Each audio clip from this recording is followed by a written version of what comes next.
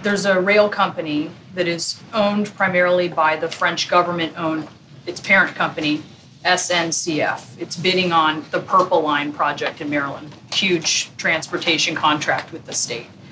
And historians say that SNCF carried Jews and other Nazi prisoners to the French-German border on the way to concentration camps. And now there's critics, Democrats and Republicans in Congress, who say that the rail company under this company should be paying restitutions to the victims if it's going to be allowed to bid on a contract because it's U.S. taxpayer money. Is this something that President Obama will address with President Hollande? That was CNN journalist Brianna Keilar in 2014 during a White House press conference. The story of the SNCF had hit such a fever pitch, reporters from major news outlets were wondering if President Obama was going to make Leo's case a priority during the French president's official state visit. Just a few short years ago, the legal team had struggled to get any interest for their efforts in D.C. Now, the tides had turned.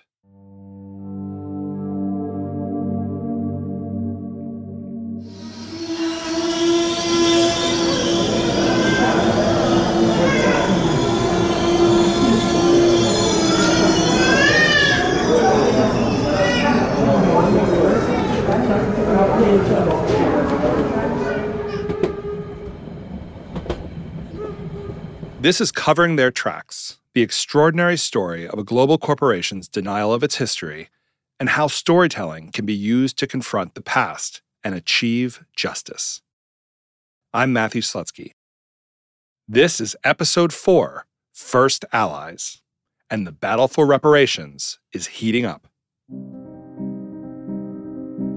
We last left off in 2011, more than a decade since Harriet Tubman launched the uphill fight against the French National Railway, the SNCF, and 69 years since Leo Breitholtz jumped from one of SNCF's trains, deporting him towards Auschwitz and certain death.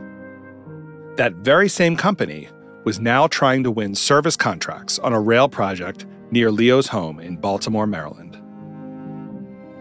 First, there was the bid for the MARC train, a Maryland commuter rail line, which failed after a contentious hearing. And now, the SNCF and its subsidiary, Keolis, wanted to bid on the Purple Line, a 16-mile light rail line that would connect Washington, D.C.'s northern suburbs. To win that contract, these companies would have to once again contend with the Maryland legislature and survivors, who weren't content with token gestures of acknowledgement. Now, their demand was explicit. Here's WJLA's coverage. Marylanders want the company providing trains for the Metro's Purple Line to pay up before it can do business in the state. In fact, they want the company to pay reparations to Holocaust survivors. That word, reparations, scares a lot of people, Leo included. His daughter, Edie Norton, recalls, there would be horrible comments about, oh, he's just a money grubber and he probably drives a fancy car. So there was all this stuff that he had dealt with years earlier and it was coming back. Beyond the anti-Semitic tropes resurfacing, Leo also worried about bystanders getting caught in the legal crossfire. He thought there has to be accountability, but he had a real problem with holding a company accountable where it would affect people who were not the least bit involved. And he said, I don't want it to affect anybody's jobs. But he said, how can I not do it? There are so few of us left. Some people thought reparations might harm not just present-day SNCF employees, but also Jews in France more broadly. Here's historian Sarah Fetterman. France's anti-Semitism has kind of been there more palpably than in the U.S. in many ways. And the SNCF executives, too, said they had conversation with Jews over there who were saying, please help us drop this. It's not good for us in France. This is not to say that Leo shouldn't have done it. Still, the battle was too important. They had to continue. And in America, the SNCF and Keolis were meeting resistance at the state level, the federal level, and in the press. Here's former Congresswoman Ileana Ros-Lehtinen, then chair of the House Foreign Affairs Committee. Good morning, and thank you for joining us for this morning's hearing. It pains me to say that survivors of one of the greatest atrocities of the 20th century continue to feel the pain of these lingering injustices stem from those who sought profit from the abuse of innocent victims and took advantage of circumstances to enrich themselves while others suffered. We will be addressing this morning justice for those who were transported to concentration camps by the French rail company SNCF. SNCF operated trains for profit. SNCF was paid per passenger, per kilometer by the Nazis to move them to their deaths. The conditions in the trains were horrible. Passengers were forced to stand with virtually no food or water or without sanitary facilities. SNCF knew exactly how bad these conditions were because their employees cleaned the cars after they reached their destinations, removing the corpses of innocent victims who died during the journey.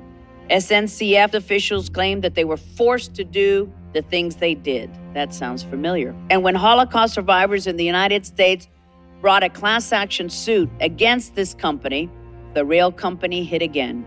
This time behind the Foreign Sovereignty Immunity Clause, claiming that SNCF is an instrument of the French government and should not be held liable.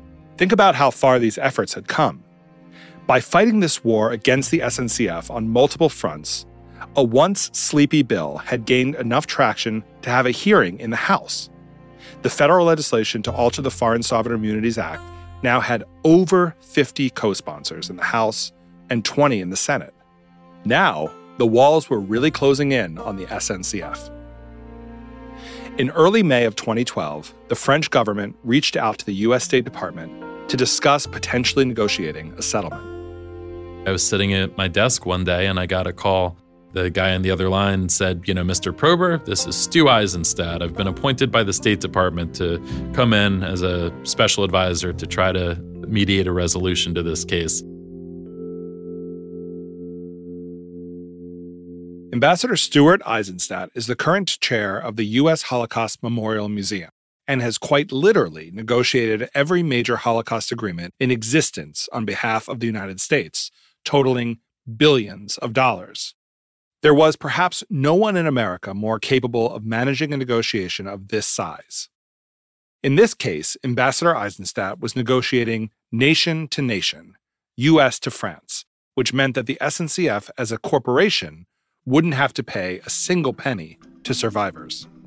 The French government said to us, you cannot negotiate with SNCF. You have to negotiate with us. This is a state-owned company. They do not have the legal right to do the negotiations. And any money that's paid will come out of the French treasury, not out of their pocket. By this point, we have battles on three fronts. One is in Maryland, where people are demanding the SNCF pay reparations before bidding on the Purple Line contract. The second is in Congress, where the Holocaust Rail Justice Act, providing a day in court for SNCF victims, was gaining traction. The third battle, prompted by the other two, was the State Department's negotiation with France for a settlement, spearheaded by Eisenstadt. Harriet Tayman knew Eisenstadt well. I had worked with Stuart in the settlement for the French banks, which was a decent settlement. And it became very obvious from the time we had our first meeting with him that this was going to be a different situation. He wanted a settlement, and we were not permitted to be in the room when he talked to the French. So we would talk to him and we would talk to his colleagues at State, and then they would meet with the French. In the French banks, we all sat in a room, face to face, and worked out the terms of a settlement. So essentially, when State was talking to the railroad, there was nobody representing the victims. If you're Tayman in this situation, and you've worked on this issue for decades, representing 1,000 survivors and their families, imagine how infuriating it would be to not even be in the room where it happens. To have to rely on someone else to do the right thing by you and your clients. He kept coming up with questions, wanting information, facts, names, numbers, which we provided. Enormous amounts of information. We broke down the client base by train numbers, by nationality, by ages, and we thought they were taking that seriously. Ambassador Eisenstadt's role as a negotiator meant that while the survivors were integral to the process, maintaining diplomacy was also a primary objective. He had to straddle both worlds. I had many, many, many meetings with them.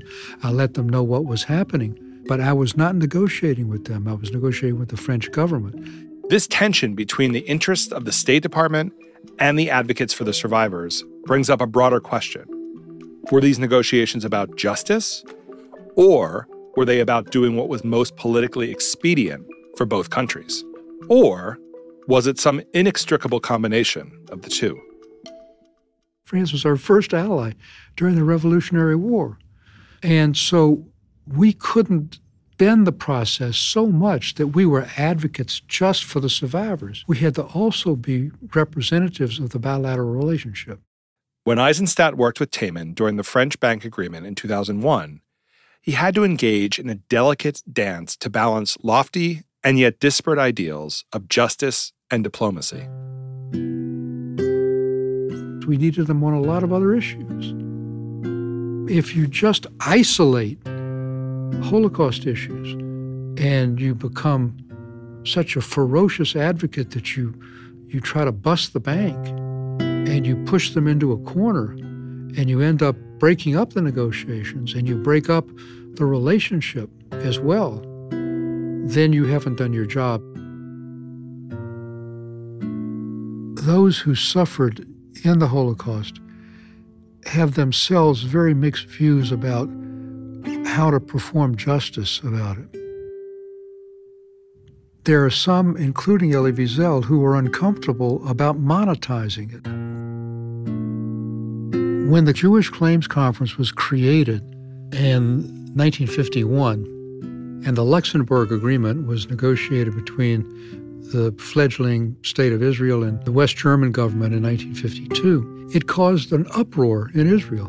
Menachem Begin, who was then head of the Cherut Party in opposition, said, how can we accept money from people who have blood on their hands? There were literally riots outside the Knesset. In other words, the issue of the SNCF bidding on American contracts funded by taxpayer money might be new, but the question of how perpetrators of the Holocaust should repent was not. Almost every aspect of the negotiation came with complications, from philosophical to technical. One issue, above all, was extremely challenging. How do we deal with the fact that over these decades, so many survivors had died, so many spouses of survivors had died? So who would you be paying?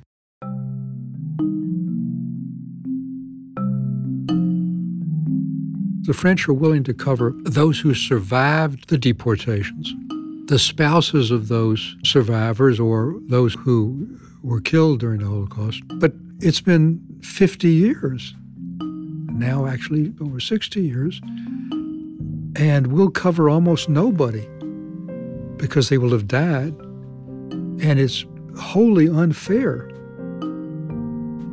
While negotiating the settlement, the French also made it very clear that they didn't want to give non-French citizens more than French citizens received. This would include the American children and grandchildren of French survivors who had since died. So Eisenstadt tried to find a workaround. So we came up with kind of creative concept here, and we called it those, quote-unquote, standing in the shoes of those deported, that is, their states. And this was the key. It's a clever solution. Family members who could demonstrate proof of nationality and evidence that their deceased loved one had been deported could stand in their shoes and claim some of their compensation. Essentially, if your ancestor had been deported and they were no longer alive to make a claim, you could do so on their behalf. Ambassador Eisenstadt flew to France on February 6, 2014, to pose the idea to the foreign ministry.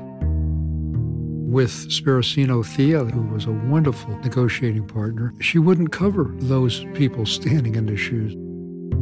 She said, no, we didn't do that with the French. We can't give more. And I said, I've just made an overnight trip. I've got my bags right here in your room. I'm leaving. This will be the shortest negotiation I've ever done.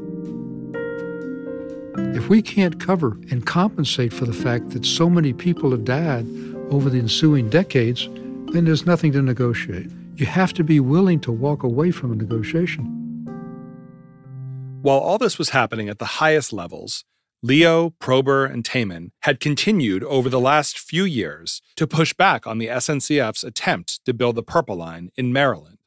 They had a hearing scheduled for March 10th at which Leo would testify. The SNCF showed no signs of backing down. Here's Rafi Prober again. And we were up against a, global Fortune 250 company that was unleashing its resources against us with no exhaustion. At times they were spending north of $1 million a year lobbying against the survivors. All we wanted them to do was do the right thing and take responsibility for this and enter into a reasonable settlement and say, I'm sorry. It felt more and more like David and Goliath, except in this case, Goliath had corporate lawyers and David was tired. By this point, Leo was a 93-year-old man and had been through a lifetime of challenges. Also, his wife, Flo, had died in 2009, and Leo had never really been the same. And at a certain point, Leo was ready to rest. We went to pick him up, and his newspaper was still out. It was like 11 in the morning, and the chain was still on his door. So right away, we knew something had happened. I thought, oh my God, he fell down the steps. We couldn't get the door open, so we called paramedics, and they came with a chain cutter and went in, and he was in his bed, and he looked so peaceful. And I just saw this look of peace I hadn't seen on his face since my mother passed away, and I thought, he's where he wants to be now.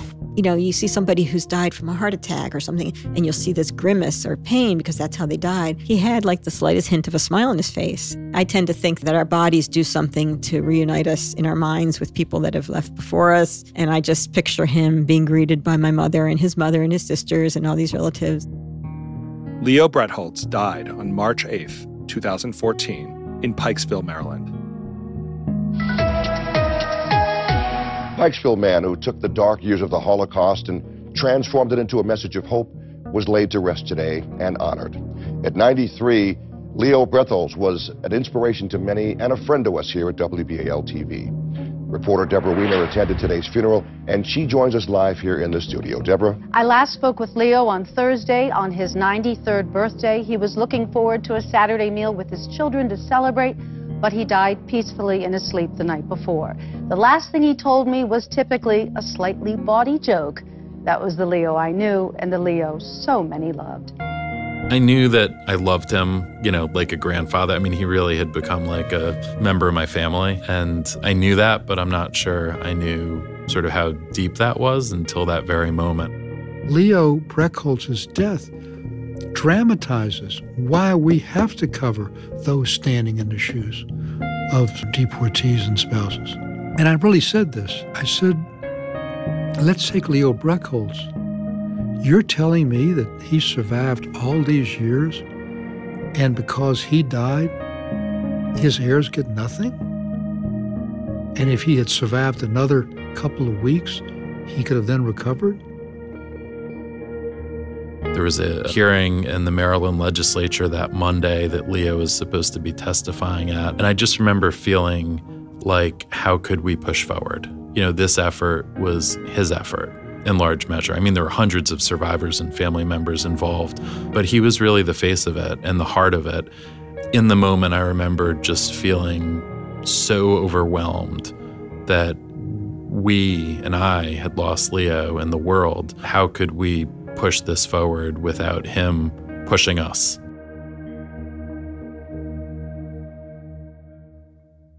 For Rafi Prober, Leo's death stirs up more than just the loss of a grandfather figure, but also a mirror into his own family's history.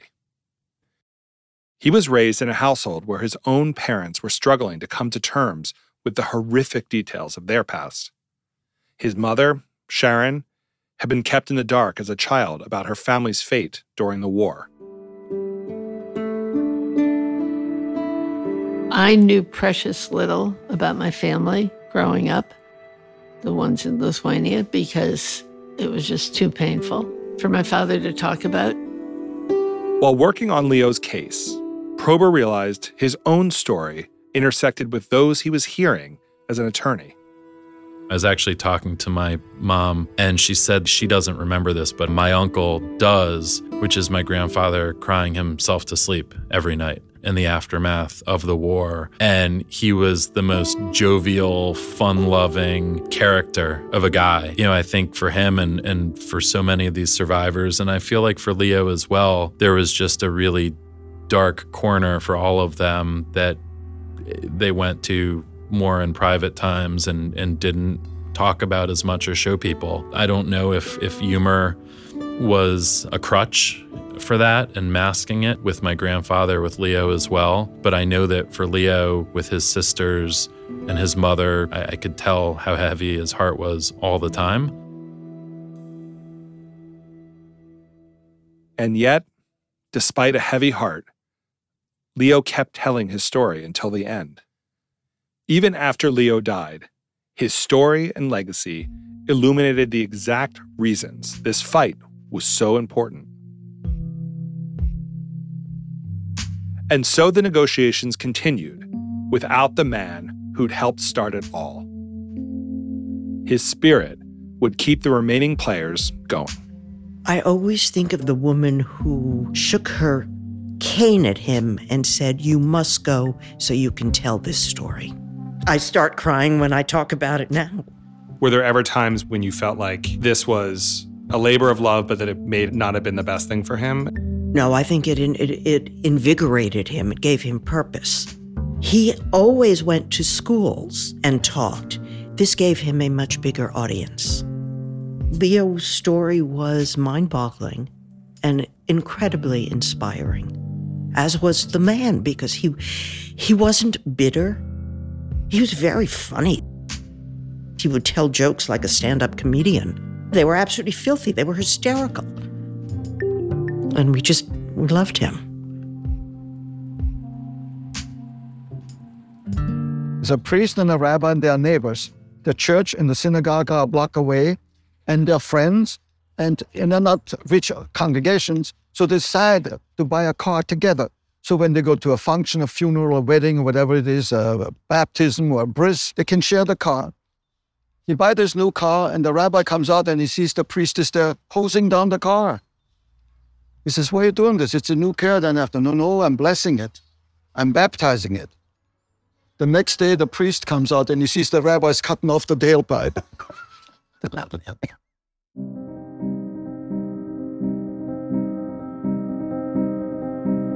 Next time on Covering Their Tracks, the battle for justice reaches its culmination, even without Leo.